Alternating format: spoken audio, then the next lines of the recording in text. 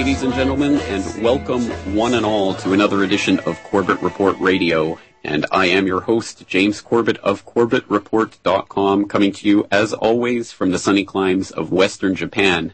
And I would like to welcome you one and all to tonight's broadcast, wherever, whenever, and however you might be listening to me. And a special thank you to all those listeners of Rick Adams Uncensored who might be listening over into this broadcast. I promise to make it worth your while. I think we have a very, very interesting show lined up for you this evening. But first, let me just say to everyone, of course, I am James Corbett of CorbettReport.com, and you can check out my previous work over the last few years on all sorts of subjects that are hidden from history, so to speak, to use a term that was coined by Kevin Annett of hiddenfromhistory.com. And we are trying to peek behind the curtains on a daily basis here on Corbett Report Radio. So I thank you for joining me and helping me in that quest. And of course, you can see my previous work in my podcasts and interviews and articles and videos on CorbettReport.com. And all of the resources that I quote in every episode of this broadcast can also be found there. For example, if I mention an article or a video, I'll post it up there with the show notes for tonight's broadcast. So having said that, I would like to move into tonight's broadcast because I think I have a very interesting topic lined up for you all this evening. And it's a topic, like a lot of the topics that we cover, that are, of course, not being covered by the mainstream media. But this is one that I don't even see getting enough coverage in the alternative media either. And that's not really to cast aspersions on anyone in the alternative media. I think this is just one of those topics that tends to get lost because we are too busy taking a look at the trees to see the forest. Or perhaps to put it in an even more revealing analogy, we're too busy looking at the pieces on the chessboard to see the game that is being played. And perhaps that's the most fitting analogy because what we are looking at tonight is the global geopolitical chess game that's being played by the major powers of the world. And this is a game where what we see on our level with the type of low-level propaganda that we see coming through in the corporate media is really just the shadows on the wall, and they only give us an inkling of what's going on behind the scenes where the major power players are making the decisions. So just as in a chess game, you might be so concentrated at looking at the chessboard and observing each piece and thinking about each piece as it's being moved on the board that you might lose track of the greater game that's taking place, and you might not even be aware of the people who are moving those chess pieces.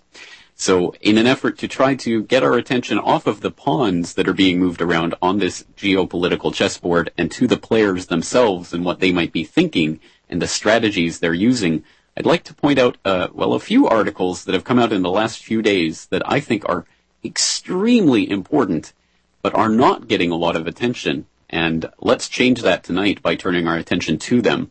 So the first article that I'd like to go over tonight is from Dawn.com, but I get it via blacklistednews.com, and my hat's off to them for covering this and recognizing that this is an important story. I think this, ultimately, if you understand this story and all of its context and significance, I think you understand the point that I'm going to try to make in tonight's broadcast.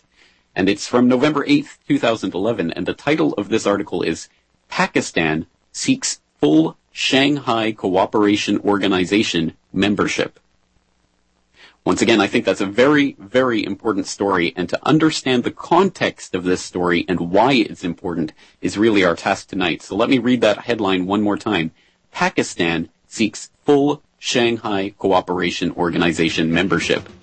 And that particular headline nexus in with a couple of other headlines of articles that I'd like to try to get into tonight. One, Taiwan drilled to simulate China invasion, and another, U.S. to build up military in Australia. Once again, we're taking a look at the geopolitical chessboard tonight, so let's continue right after these messages.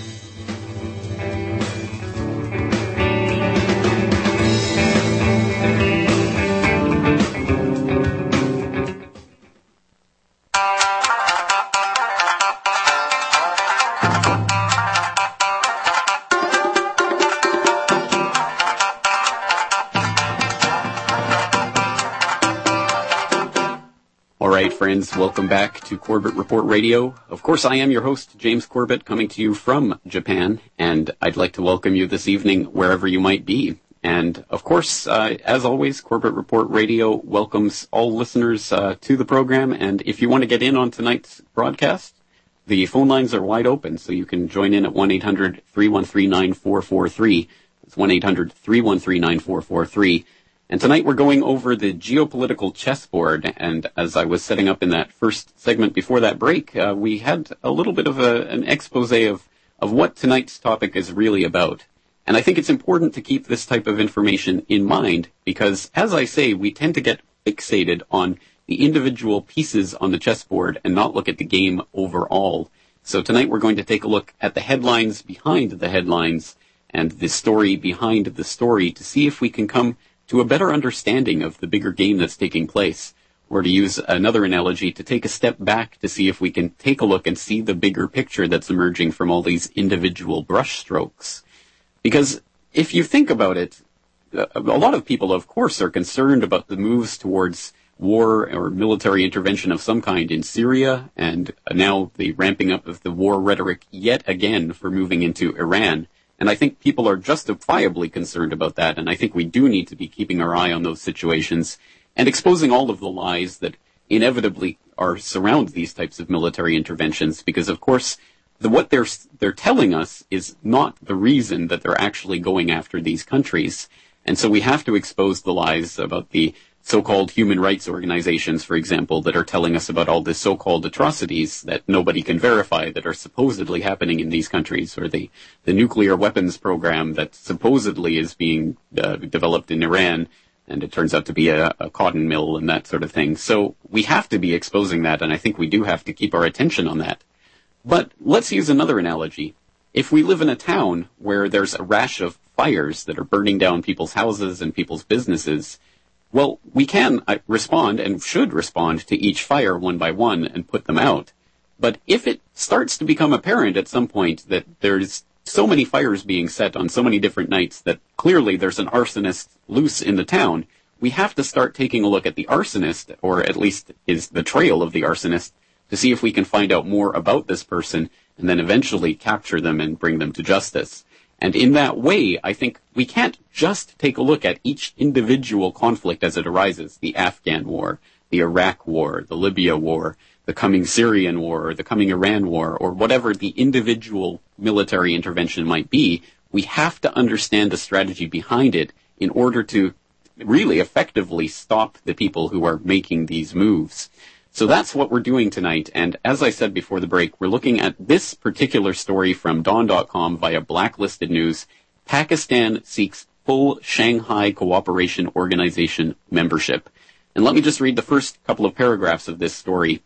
It's datelined St. Petersburg from Russia, and it reads, quote, Prime Minister Yusuf Raza Gilani arrived here on Sunday in a bid to seek full membership of the important regional security grouping of Shanghai Cooperation Organization. The Prime Minister is accompanied by Minister for Petroleum and Natural Resources, Dr. Asim Hussain, Board of Investments Chairman Salim Mandiwala, and Senator Sugra Imam. Mr. Gilani will address the 10th SCO Summit on Monday and seek Pakistan's full membership of the organization, whose profile and scope have assumed great importance with the presence of China, Russia, and other Central Asian states as strong regional partners. And we'll end the quote there, and you can go and read that full article. As I say, I'll have that posted up along with the show notes for tonight's episode shortly after we get off air. But I think this is an extremely important story. But again, to understand why this is important, we obviously have to ask the question, well, what is the Shanghai Cooperation Organization? And in order to answer that, let's just turn to Wikipedia, which of course is not a source that I would trust for any contentious political issues, but at any rate, it does provide actual footnotes and sources so you can go and check out individual statements and weigh them on their individual basis. So just for a broad overview of what the Shanghai Cooperation Organization is, reading from Wikipedia, the Shanghai Cooperation Organization, or SCO, is an intergovernmental mutual security organization which was founded in 2001 in Shanghai by the leaders of China, Kazakhstan, Kyrgyzstan, Russia, Tajikistan, and Uzbekistan. Except for Uzbekistan, the other countries had been members of the Shanghai Five, founded in 1996. After the inclusion of Uzbekistan in 2001, the members renamed the organization.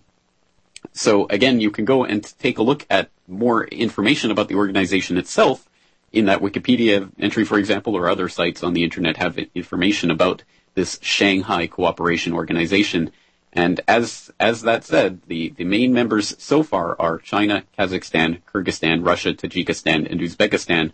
But they also have so-called observer states who are kind of on the periphery of this organization with one foot in the door, perhaps to, in the future, looking for full membership. And those observer states at the moment are India, Iran, Mongolia, and Pakistan. There are also dialogue partners, which are, I guess, one step further out in this ring of mutual interest. And those are Belarus and Sri Lanka. And then there are guest attendances who are really on the periphery of the organization. And that's ASEAN and CIS and Turkmenistan. So again, you can take a look at that and some of those states. But I think the Shanghai Cooperation Organization, to me, is one of the elephants in the room that I don't see a lot of people talking about, but it's an extremely important organization, and I think it will only become more and more so as China and Russia and the core groups of this organization start exerting more and more of their might on the world stage. And of course, we all know how China has been being and is at the moment being built up to be the economic and industrial powerhouse of the New World Order, to directly quote George Soros. Once again, don't take my word for it. Go search it on YouTube or wherever. George Soros, you can hear him saying that China is the engine of the New World Order. And there's no doubt that the globalist elites have been trying to build up China as the model for their New World Order for many, many years. But here it is, the Shanghai Cooperation Organization becoming this shadow nemesis organization to the North Atlantic Treaty Organization, NATO. And for more information about specifically when and how it was founded, let's jump a little later in the article where it tells us that the organization was formally signed into existence in June of 2002 in St. Petersburg at a meeting of the SCO member states. And that's when, again, that Shanghai Five loose-knit organization became the much more concrete organization, the Shanghai Cooperation Organization, and they admitted Uzbekistan into that partnership. So let's ask ourselves, it's June 2002, let's put ourselves in those shoes of that particular time period. Let's ask ourselves what monumental, earth-shaking events had really just been playing out in the previous 9 months. Well, obviously, we have to look to 9/11, the false flag terrorist incident that was used as the justification for, amongst other things, the October 2001 invasion of Afghanistan. And that, my friends, is where I think we can start to see the beginnings of what is this greater grand chessboard being maneuvered into position over the last several years. Because we have to understand the Afghan war not just in terms of the low-level base propaganda, the way it was sold to us with this Al-Qaeda boogeyman shadow terrorist organization that was the justification for the bombing and invasion and 10-year occupation of this country, of Afghanistan. And again, just to put that in perspective, it is now the longest military intervention in American history. There has never been a U.S. military intervention that has lasted longer than the intervention in Afghanistan, and all in the name of fighting this shadowy Al-Qaeda nemesis, which even the CIA, even the head of the CIA came out last year and admitted consisted of 100 people in the Pakistan-Afghanistan area. So even if you want to believe in the Al-Qaeda boogeyman, it's 100 people, and this is the reason the U.S. has deployed, and all of the NATO partners have deployed their forces in that country for a decade. No, clearly there's more to it than that low-level base propaganda. And I think if you're listening to my voice right now, you probably already have an inkling of that. But so let's step back. There must be something more to this. And certainly, once we start to peel back that first layer of the onion, what we come up against is the idea of Afghanistan as this rich natural resource haven. That was just admitted with a nudge, nudge, wink, wink last year when there was this extraordinary story. It ran in many places, but one of them was Reuters, which ran a story, Afghans Treasure Trove, a reality check. And they ran a story that read, a team of U.S. geologists and Pentagon officials have concluded that Afghanistan is sitting on untapped mineral deposits worth more than $1 trillion, officials said. So there's the $1 trillion in mineral deposits, and of course there's the heroin, the opium trade from Afghanistan. And now Afghanistan comprises, I'm not sure the exact figure at the moment, but it was in the range of 93% of the world's heroin supply coming through and via Afghanistan.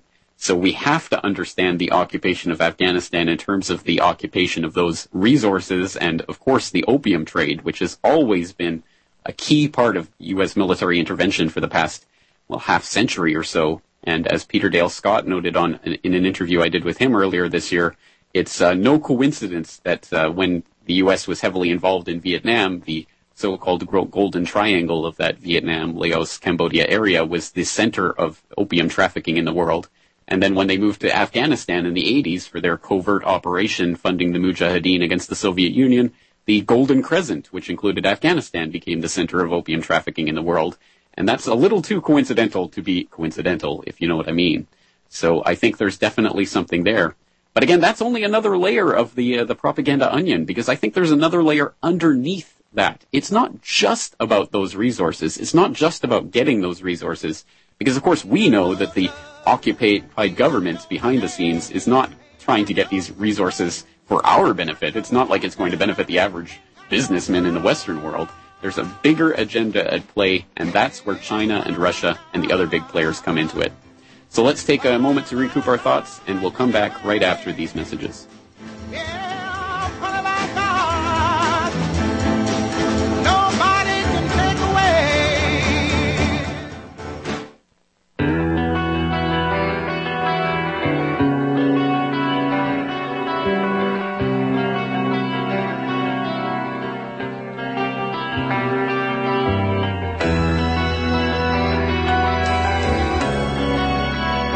Welcome back to the broadcast, my friends. This is Corbett Report Radio, and I am your host, James Corbett. And I would once again like to let you know that the phone lines are wide open, so if you want to get in on tonight's broadcast, it's 1-800-313-9443.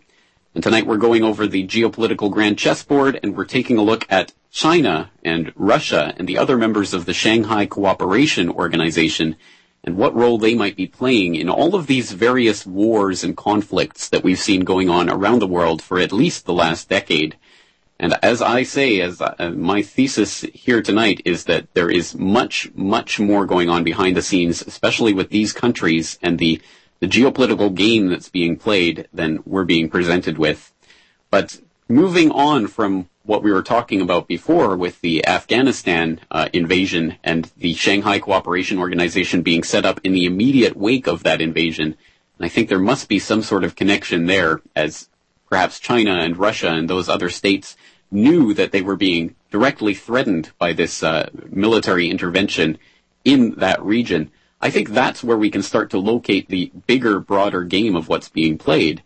Because again, on one level, it's supposedly about the Al-Qaeda boogeyman, but we know that that doesn't hold water. And then on the other level, it's supposedly about resources, with a nudge, nudge, wink, wink to the good old boys who think they're going to get something out of these types of invasions. But just as in Iraq, of course, we don't get any of the money from any of this, even if that was something that we wanted. And certainly, don't get me wrong, I don't want the destruction or war or death to be propagated in my name for any reason, let alone because I think I might get some money out of it. That's a ridiculous and horrible thing. But even if that were the way that people were thinking in the good old boys club, that's demonstrably not the way it plays out. So what is the real meaning of these invasions? And again, I think we have to start to look at China and its growing influence, and Russia and the other so-called BRIC countries of Brazil and India. As they start to exert more and more power on the world stage, I think we start understanding that there is a much, much bigger conflict being played out here, and one that, to the most part, is being played completely under the radar. And that's why, once again, I'd like to draw your attention to those stratrisks.com articles that I mentioned before. And for people who haven't checked it out, stratrisks.com, stratrisks.com, it looks to be a great resource. It's a relatively new type of internet news aggregator / think tank. It has original articles and very interesting articles from around the web on global intelligence and geopolitical matters. And on November 9th, they had a story, Taiwan Drill to Simulate China Invasion. And that goes into some of the latest moves in that. I think for anyone who's in this region, I think for a long time, that has been the idea of the global conflict of the 21st century being set off in the South China Sea by China trying to exert more and more control, or maybe even invade Taiwan, which would be undoubtedly the powder keg spark that would ignite the powder keg that is this East Asia region, which, as I say, is the elephant in the room. And yet another indication of that, November 10th, 2011, also from stratrisks.com, U.S. to build up military in Australia. That comes from the Wall Street Journal, and the subhead is Move Aimed at Countering China in Asia, Clarifying Free Access to South China Sea. So from that article, it says President Barack Obama will announce an accord for a new and permanent U.S. military presence in Australia when he visits next week, a step aimed at countering China's influence and reasserting U.S. interest in the region, said people familiar with his plans. The agreement will lead to an increase in U.S. naval operations off the coast of Australia and give American troops and ships permanent and constant access to Australian facilities, the people said.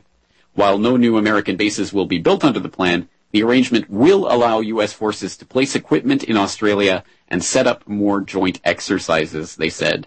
And there's a really revealing infographic that they put up with this article from Reuters that shows military presence in the Asian Pacific region. And it shows in Hawaii there are 42,360 U.S. Personnel stationed there. In Japan, 40,178. In South Korea, 28,500. In Guam, 4,137. In Australia, only 178 U.S. personnel. And at sea, there are 12,858. So there is an incredible military presence in the region, of course, as anyone who are in the forces know, but very relatively small in Australia, which again is going to be one of those states that are going to be more and more caught in the crosshairs of this great game that's being played between the Western forces and the developing forces. And as I say, we have to see the Shanghai Cooperation Organization as a type of counterbalance to this, to the NATO forces that are waging their wars around the world, their wars of aggression, which we're being told are to topple the Gaddafi dictatorship, or to help free the people of Syria, or to get rid of the Al-Qaeda boogeyman from Afghanistan, or whatever ridiculous layer of propaganda we're being fed on those particular issues. But as I say, we have to look behind the headlines and see the real game that's being played here. And I think it's also important not simply to take the basic idea that the enemy of our enemy is our friend. If we are against all these wars of aggression that are being waged around the world in our name, then you might think, well, we do need some counterbalance, we do need some counterforce, so maybe this Shanghai Cooperation Organization is a great idea. But I think that plays into the game that's being played, because as I mentioned, China has been and is being built up as the industrial engine of the New World Order. So I think there's an even further layer of propaganda behind all of this. Once again, if you want to get on tonight's conversation, 1-800-313-9443, and we'll be right back after this.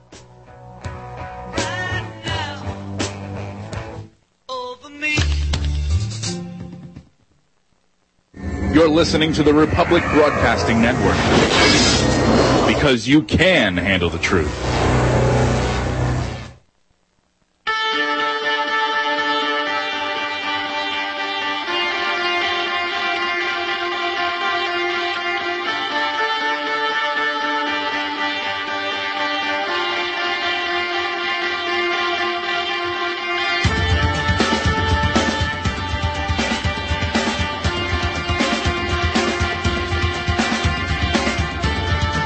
Welcome back, friends, to Corbett Report Radio, and I am your host, James Corbett, coming to you as always from Western Japan, and you can find more about me and my work at CorbettReport.com.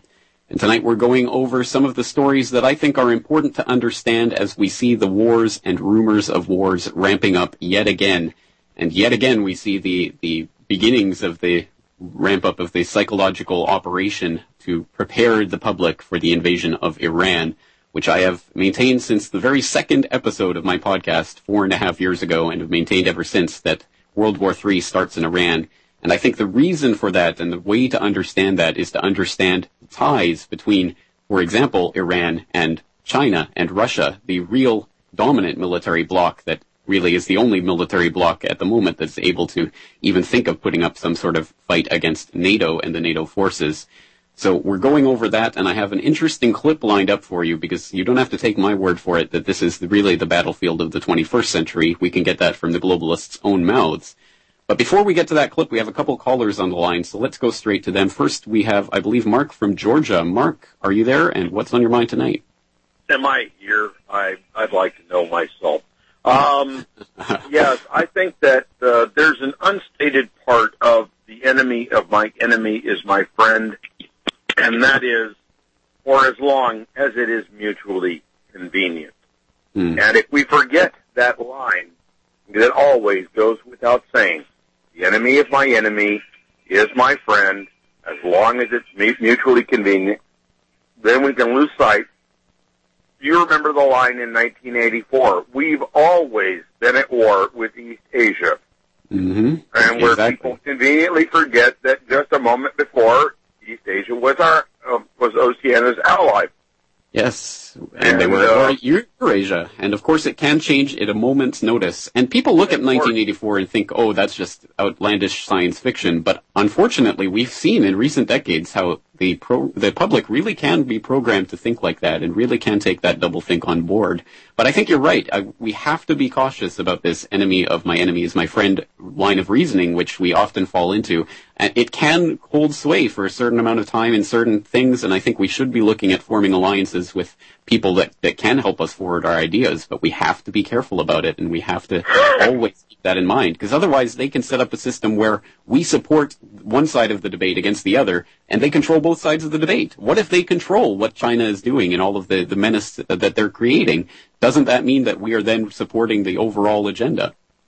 Yeah, and that's the thing is that they control when they control the flow of information, which is they have one thing they have, it's like they've gone haywires over how do we let the internet get so out of control people could find out what we're hiding from us, and then people realize there's a reason why things are obscured. And that's why, I examine history, and I've come to realize the suppressed view of history tends to be the one that's correct. Because you don't need to suppress something that shows itself to be wrong. You don't have to suppress a theory that, if examined, will show itself to be ridiculous and absurd. You have to suppress a view that, if people were to stop and think and question, it would go, well, that makes more sense than your model. You have this model of reality, then here's Galileo saying, the Bible does not, the sun does not go around the earth just because the Bible says so, because it doesn't. It's exactly right. Read exactly. into it. And that's where, yes, I think that people really ought to lay off the do-it-yourself brain surgery, because I look at people and, I don't know if you've ever heard of Dr. Drew Weston. He's here in Atlanta. I've been meaning to contact him to find out. You've heard of the political bias syndrome? And maybe it's something that you might want to examine. It means. Yeah. Is it something he did a scientific study with a PET, a positron emission topography, and he took people left-leaning, right-leaning, and people that were politically neutral. Either they didn't care or they realized that both sides were corrupt. But basically, when shown either neutral or positive information on people that were viewed favorably, the regular rules of cognitive abilities applied. What he found, though, was that when people were shown negative information about people that were viewed favorably, whether it's Reagan to neocons, if they saw something negative, this is just a for instance, it's not necessarily Reagan or any other particular figure, but when they were shown negative information on somebody they viewed favorably, the cognitive part of the brain did not light up. Instead, the emotional part of the brain registered, and they dismissed without any examination. And here's the thing that it's really blew my mind. When people dismissed without cognitive examination, the reward center of the brain was triggered in a manner very similar to drug addiction, and the same mental mechanism applies to people on the left and people on the right. But absolutely, and I think I did read about that study, and it's a good point to bring that up. I mean, that's something we really have to keep in mind. So I will look at seeing if I can get him on the program at some point in the future, because I would really like to examine that in more detail. But I think we also have to be cautious not to just think that only applies to other people. I think that applies to all of us and all of our biases that we don't know we have even. So we have to be aware of that. But Mark, I'm afraid we have to get to the next caller. But thank you so much for calling in, and please call in again some other time. All right, let's move along. I think we have a caller on the line from NB. I'm assuming that's New Brunswick, and it's Werner or Werner. Are you on the line? And what do you have on your mind tonight? Yeah, good evening. Always very inspirational. You know, the programs on RBN. And good. It's the first time I'm listening to you. And well, thank you for listening, and I'm glad that that it is. I hope it's thought-provoking at the very least. Well, as I say, you know, the whole program and host of host on RBN is very thought-provoking. Excellent. What's on your mind tonight? I was thinking about, and this gave quite an insight on Rick Adams. He has on Hungarian George Soros? Yes. And he mentioned there a while back about the way the United States had built up basically the military industries of the former Soviet Union in the late 20s and so the 30s. Exactly right. Yes. And what was the end result? The Cold War and all of that wonderful The Cold War. At that time, they fed the Russian bear. Now they've been feeding the Chinese dragon. And exactly right. Yeah, they're building up the enemy as they always have and always will. And George Soros has admitted it time and time again that China is the model for the New World Order. China is the heart of the New World Order. He said it in those words many, many times. So you're exactly right to point that out. And exactly right. The Soviet Union was built up by the West as well. Yeah, and as I say, when you feed those beasts, you have to be very careful. You know, they just might turn around and eat you too. That's right. That's another part of the equation, because maybe China is completely built up and is completely controlled by the globalists, but that doesn't mean that if they get enough power, they won't genuinely try to exert their power and to go off the script and maybe start striking out in ways that the globalists don't expect. So, of course, when you build up these beasts, you don't know how they're going to unleash their power on the world, and it's absolutely, there's no doubt that not we, but the globalists and those who've been in positions of power have been building this up for decades now by moving offshore all of these important manufacturing jobs to China. And that brings up another question. If we get involved in a military conflict with China, where on earth are we going to get all of the goods that we take for granted, the cheap Chinese slave labor goods, everything from your iPod to your cheap Walmart t-shirt comes from China? Where is all of this manufacturing going to come from if we're actually engaged in military conflict with them? It's just unthinkable at this time. So a lot to think about on this issue. As I say, you know, no matter how good the ones in the back, they think they got those beasts trained. You know, sometimes the beasts turn on the trainer. Excellent point. Excellent point. Well, thank you for calling in, Werner. It's great to hear you. I hope we'll hear you again on the program in the future. But right now, I wanted to go to a clip that I had lined up for this evening, because it's extremely interesting to hear this coming not just from my own mouth, but from the mouths of the globalists themselves. And I don't think you get much closer to the heart of the globalist beast than Sir James Wolfenson, the former head of the World Bank. And he served in that office from 1995 to 2005. And he's been making the circuit in recent years, trying to pump up this ridiculous narrative of the way that the development is going to save the world, development via the World Bank, of course. At any rate, he's very much part of this system, and we have a clip from a speech that he gave in January 2010 to the Stanford Graduate Business School, where he's talking about this very coming new paradigm of the 21st century in which China and the Asian countries will be increasingly dominant. So let's go to the clip. The first thing I'd like to say is that, harking back to my own experience, I grew up in a world in which, for decades, there was 1/6 of the world, by the year 2000, 1 billion people, who had 80% of the world's income. And then there were 5 billion people who are in the so-called developing world that had 20% of the global income. And I took an interest in that 20% through activities in foundations and other things, largely because I couldn't understand how the world would continue in an inequitable distribution of 5 billion having 20% and 1 billion having 80% of the world's GDP. It stood there in the post-war years with varying numbers, of course, in terms of the global population, but proportionately, that was the sort of relationship, this 80-20, which existed for decades.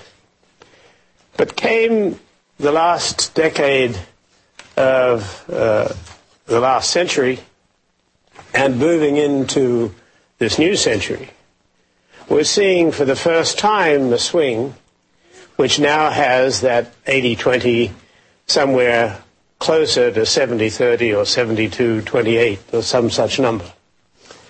And that is an important and rapid change which has occurred. And it's brought about a change which has been very evident in the way in which international institutions function and in which indeed the global economy functions.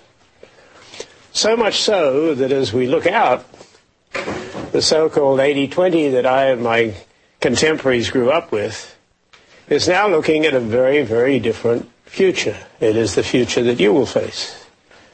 It is a future of 9 billion people on the planet by the year 2050. Of the 3 billion extra that have been added to the planet or will be added to the planet from the year 2000, about 100 million goes to the rich countries, and 2.9 billion goes to the developing countries. So come 2050, it's not 1 billion and 5 billion, it's 1.1 billion and 8 billion, or close to it. That is a huge change, dramatic change. The other consequential change is that the structure of the economy is being driven both by the population development and also by modern technology, which has allowed the conveyance of ideas and innovation to move to the developing world. And so the projections today are that that old 80-20 with which I grew up for decades will become 35-65. 35% for the billion one in the rich countries, and 65% for the people in the developing countries. That is turning the world on its head in terms of the world that I grew up in. But it is the world that you're going to work in. And it is not a trivial change. It is a change of monumental importance. So much so that by 2050, China and India, the two countries that I have, of course, the leading countries in the developing world, will constitute 50% of the global GDP. 50% of the global GDP. That is the consensus estimate. But let's say we're off 5%, it's 45% of the global GDP. It's nonetheless a monumental switch in terms of economic power. It happened last in 1815, when China and India were 50% of the global GDP. And it happened before that in the year 1500. And in the period from 1815, at various times, it's been approaching that. But with communism and with the change in governance in China and with the greater development in terms of the Industrial Revolution in the West, you got to a point where after World War II, China and India were together 2% of the global GDP. So the growth in terms of China and India and of Asia generally is such that it is not just some modulation of former trends. It is an absolutely fundamental change in the way the world is balanced. It is not a modulation. It is a fundamental change in the way the world is balanced. And Well, of course, we have to take anything and everything that Sir James Wolfenson of the World Bank says with a hefty grain of salt. But I think the statistics there speak for themselves, and the demographics of this situation speaks for itself. Regardless of what we think is likely to play out in the next few years, if things continue on their course, it's just a question of demographics that the so-called first world and the so-called developing world are going to be greatly upset in whatever balance has persisted over the course of our lifetime and likely our parents' and even grandparents' lifetime, so that the world will look vastly different 50 years from now than it does today. And that's all things being equal. And of course, the question is, do you think that the people at the very top of the system now, the people in those rich and developed countries, want to let the developing world get to that point? And if so, why would they? But if they don't, how are they going to stop it? Well, again, the question is, how do you get the people to rally around the flag enough to justify all these wars in all of these proxy countries and proxy conflicts in countries that are peripheral to this, but still part of the overall agenda? Because people don't want to go along with war, and people generally have no interest in seeing their own houses, their own lives, their own children's lives destroyed by war. So how do you get them motivated for that? Well, you give them all the propaganda that we've seen about Al-Qaeda boogeymen and nuclear weapons plants and all of this kind of smokescreen for what the real agenda is, which is to target China and Russia and the Shanghai Cooperation Organization. But we're coming up on a break, so let's take a few minutes. Don't touch that dial. We'll be right back after this.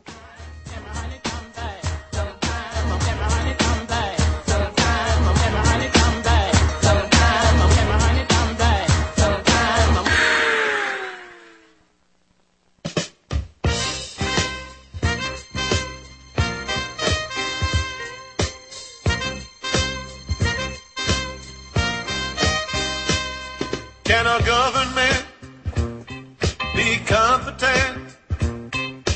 That's a very good question, and let's pick it up from there. So welcome back, my friends, to Corbett Report Radio. I am your host, James Corbett of CorbettReport.com, and before the break, we were listening to Sir James Wolfenson, ex-president or director or head of the World Bank, giving his speech about the demographics of China and India and the other so-called developing countries, and how that's going to be increasingly something to think about in the 21st century. And I suggest that you go and take a look at that whole speech online. It's available for it in its entirety there on YouTube. And, of course, the link will be there on CorbettReport.com shortly following tonight's episode. I believe that was actually sent in as a link by a listener who suggested that I watch that video. So my hat's off to that listener, but that has been lost in the mist of time, as I tend to get a lot of email through CorbettReport.com. But, of course, I do appreciate people sending me the links and directing my attention to videos of importance. So if you do want to get in touch with me, it's you can do so through CorbettReport.com, and there's a contact form there. And, of course, you can also check out all of the other work that I've done there. But right now I believe we have another caller on the line. So let's go straight to that caller. Ernie in Indiana, how are you this evening? Oh, it's a pleasure to be able to talk to you. Thanks for playing the Smiths the other night. No problem. Well, actually, that comes as a recommendation of one of my friends here in Japan, so he'll be very happy to hear you say that. But what's on your mind tonight? Okay, well, it looks like they've got this kind of block, and it's all revolving around Iran. Okay, think of it as a risk board. You have a stack of green, that's the United States, right there in Iraq. You got another stack here in Pakistan. Iran's going to get off is going to get off because they're going to have this block behind them.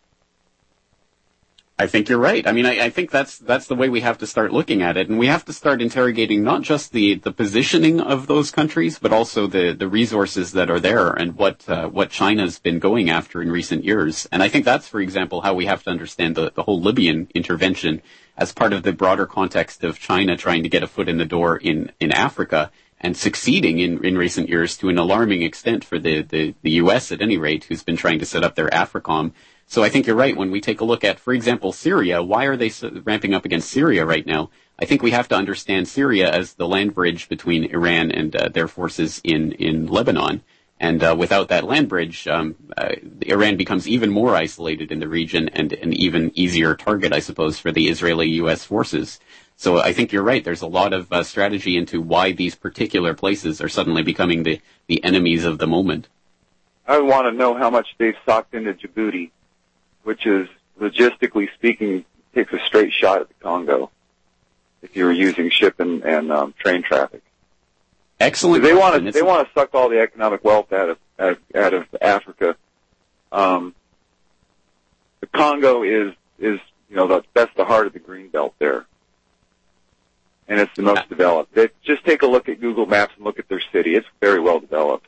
Absolutely. Well, there's no doubt there's a lot going on in Africa right now. And, for example, we just saw the creation of South Sudan, and I think a lot of people don't really understand the whole context of that and maybe have an inkling about the whole Darfur thing, but don't really understand what that was about and why, for example, Israel has been such a big friend of South Sudan and all of that sort of stuff. So I think absolutely we need to do more work looking at Africa and their place in all of this. Well, that's why the Europeans love out North Africa, because they don't have to pay a toll to the troll to get at the central part from there. If they had to pay a toll to the troll. Yeah, I think you're right. Well, okay, we're coming up against the end of the program, so Ernie, thank you for your call. Thank you to all the callers tonight for your calls tonight and every night. So thank you once again, and I'll see you again tomorrow night right here on Corbett Report Radio.